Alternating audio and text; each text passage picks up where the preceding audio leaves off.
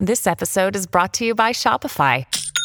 Forget the frustration of picking commerce platforms when you switch your business to Shopify, the global commerce platform that supercharges your selling wherever you sell. With Shopify, you'll harness the same intuitive features, trusted apps, and powerful analytics used by the world's leading brands. Sign up today for your $1 per month trial period at shopify.com/tech, all lowercase. That's shopify.com/tech.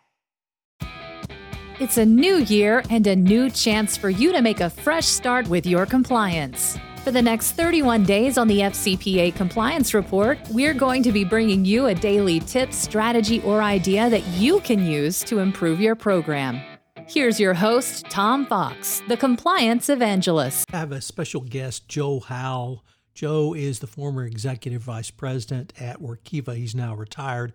And I visited with Joe on the idea or issues around boards and governance and compliance. I know you'll enjoy this interview with Joe Howell on 31 Days to a More Effective Compliance Program. Joe, I'd first like to ask you, how should a board of directors think about risk?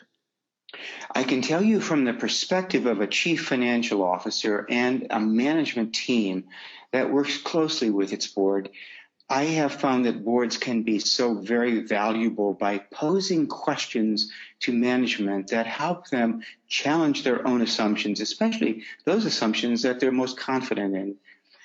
And in they being the board's role is in the governance of the company, they need to focus not on the management component of risk or even the assessment of risk. They need to help management consider the things that management is so sure about that maybe aren't going to play out the way that they expect.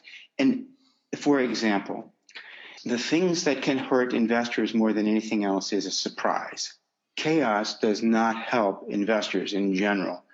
And the things that surprise investors frequently are the things that also surprise management. So does management consider all of the things that can go wrong, and have they built an environment where they can both help prevent those things from happening and detect them when they're small and they can actually do something about them? Joe, one of the questions I hear from boards is, how do we not step over the fine line from oversight moving into management? Because many board of directors do not feel it is their role to manage senior management, even over very important issues such as risk. They're right. It's not the board's role to manage the management. Their role is governance. And when I have worked with boards in the most effective environments, board members challenge me on a regular basis. Have I considered all of the issues? And I was going to just say earlier, one very good example is the reputation of those stakeholders involved in the company. And that can be the management team itself, the employees, and the board members themselves. Because when things go wrong and the headline news carries some unfavorable stories about the company or the way that the company conducted itself, those stories hurt everybody involved in the company. And Harvard Business Review last year did a very interesting study about the impact of a scandal on everybody involved in the company. And I think that it's very important as we go through some of the ways the board can help management in that role. I think the things that really make a difference to management is when the board is able to be an effective devil's advocate, not managing management, but helping them in their governing role by helping management to step back and think critically of their own underlying assumptions and biases. One of the other questions, or perhaps even it would move to criticism, I've heard board members talk about is the asymmetrical nature of information that's presented to them. And one of the direct questions is, how can we get information if it's siloed within an organization? So, for instance, you mentioned your prior role as a chief financial officer.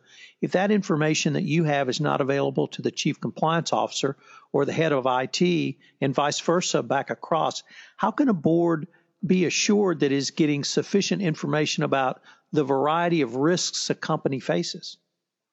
This goes back to my first statement of where the board can be most effective in helping management in its risk assessment and risk management role, and that's by asking questions, because siloed information by itself is a risk. In almost every instance of the high-profile failures over the last 24 months, things started very small, and the information was siloed.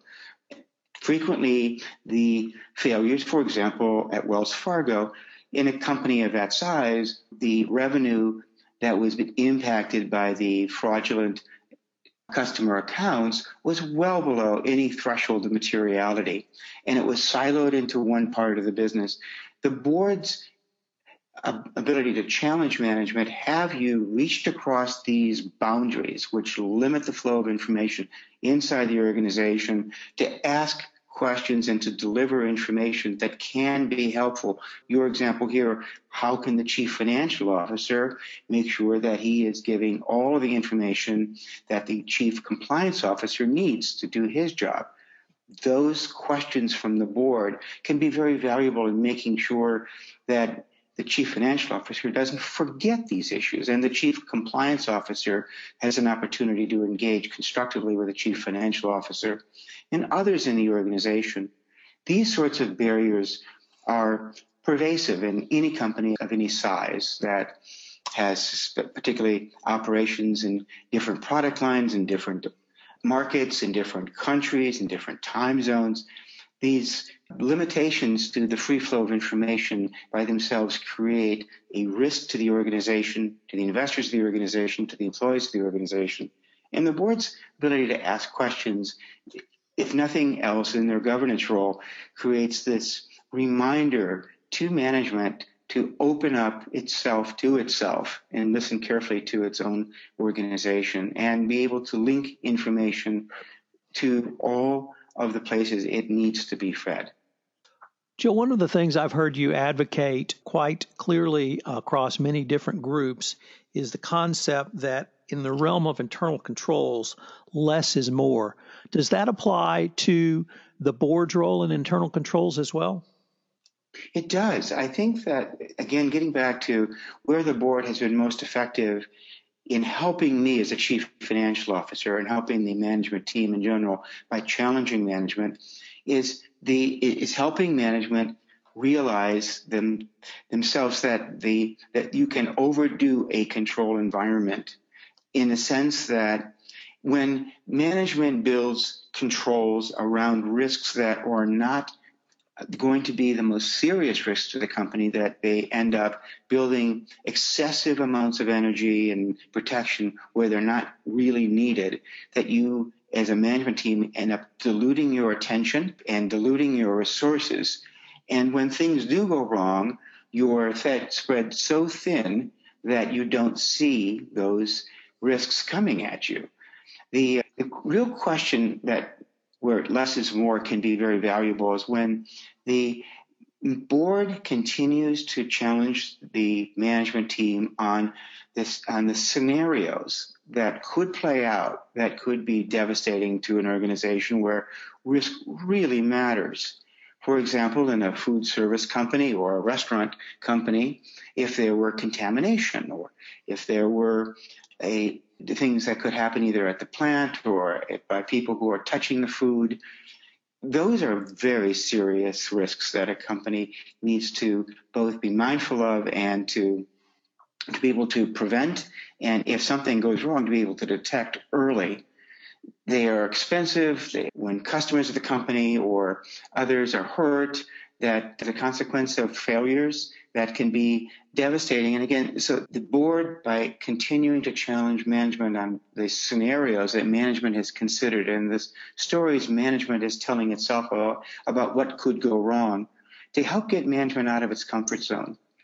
By and large, executive teams begin to believe themselves when they talk about how well they're doing. And that's human nature. And the independent challenge that the board can offer putting a little bit of sand in the shoe to make sure that you're thinking about things carefully can cause you to step back and really focus your resources where they're needed.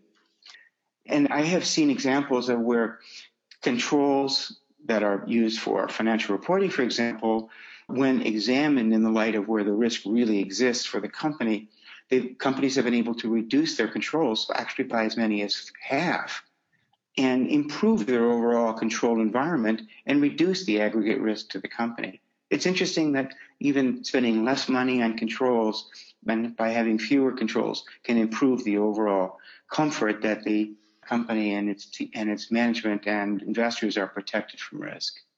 Joe, I'd like to thank you very much for sharing your thoughts with us today. Tom, it's been my pleasure. Thank you so very much for asking. Thank you for listening to this episode of 31 Days to a More Effective Compliance Program, where we're going to take a look at the role of the Board of Directors in a best practices compliance program for sponsoring this month's series. This production of 31 Days to a More Effective Compliance Program is a special production of the Compliance Podcast Network. I hope you will join me again tomorrow. This podcast is a part of the C-Suite Radio Network. For more top business podcasts, visit c-suiteradio.com.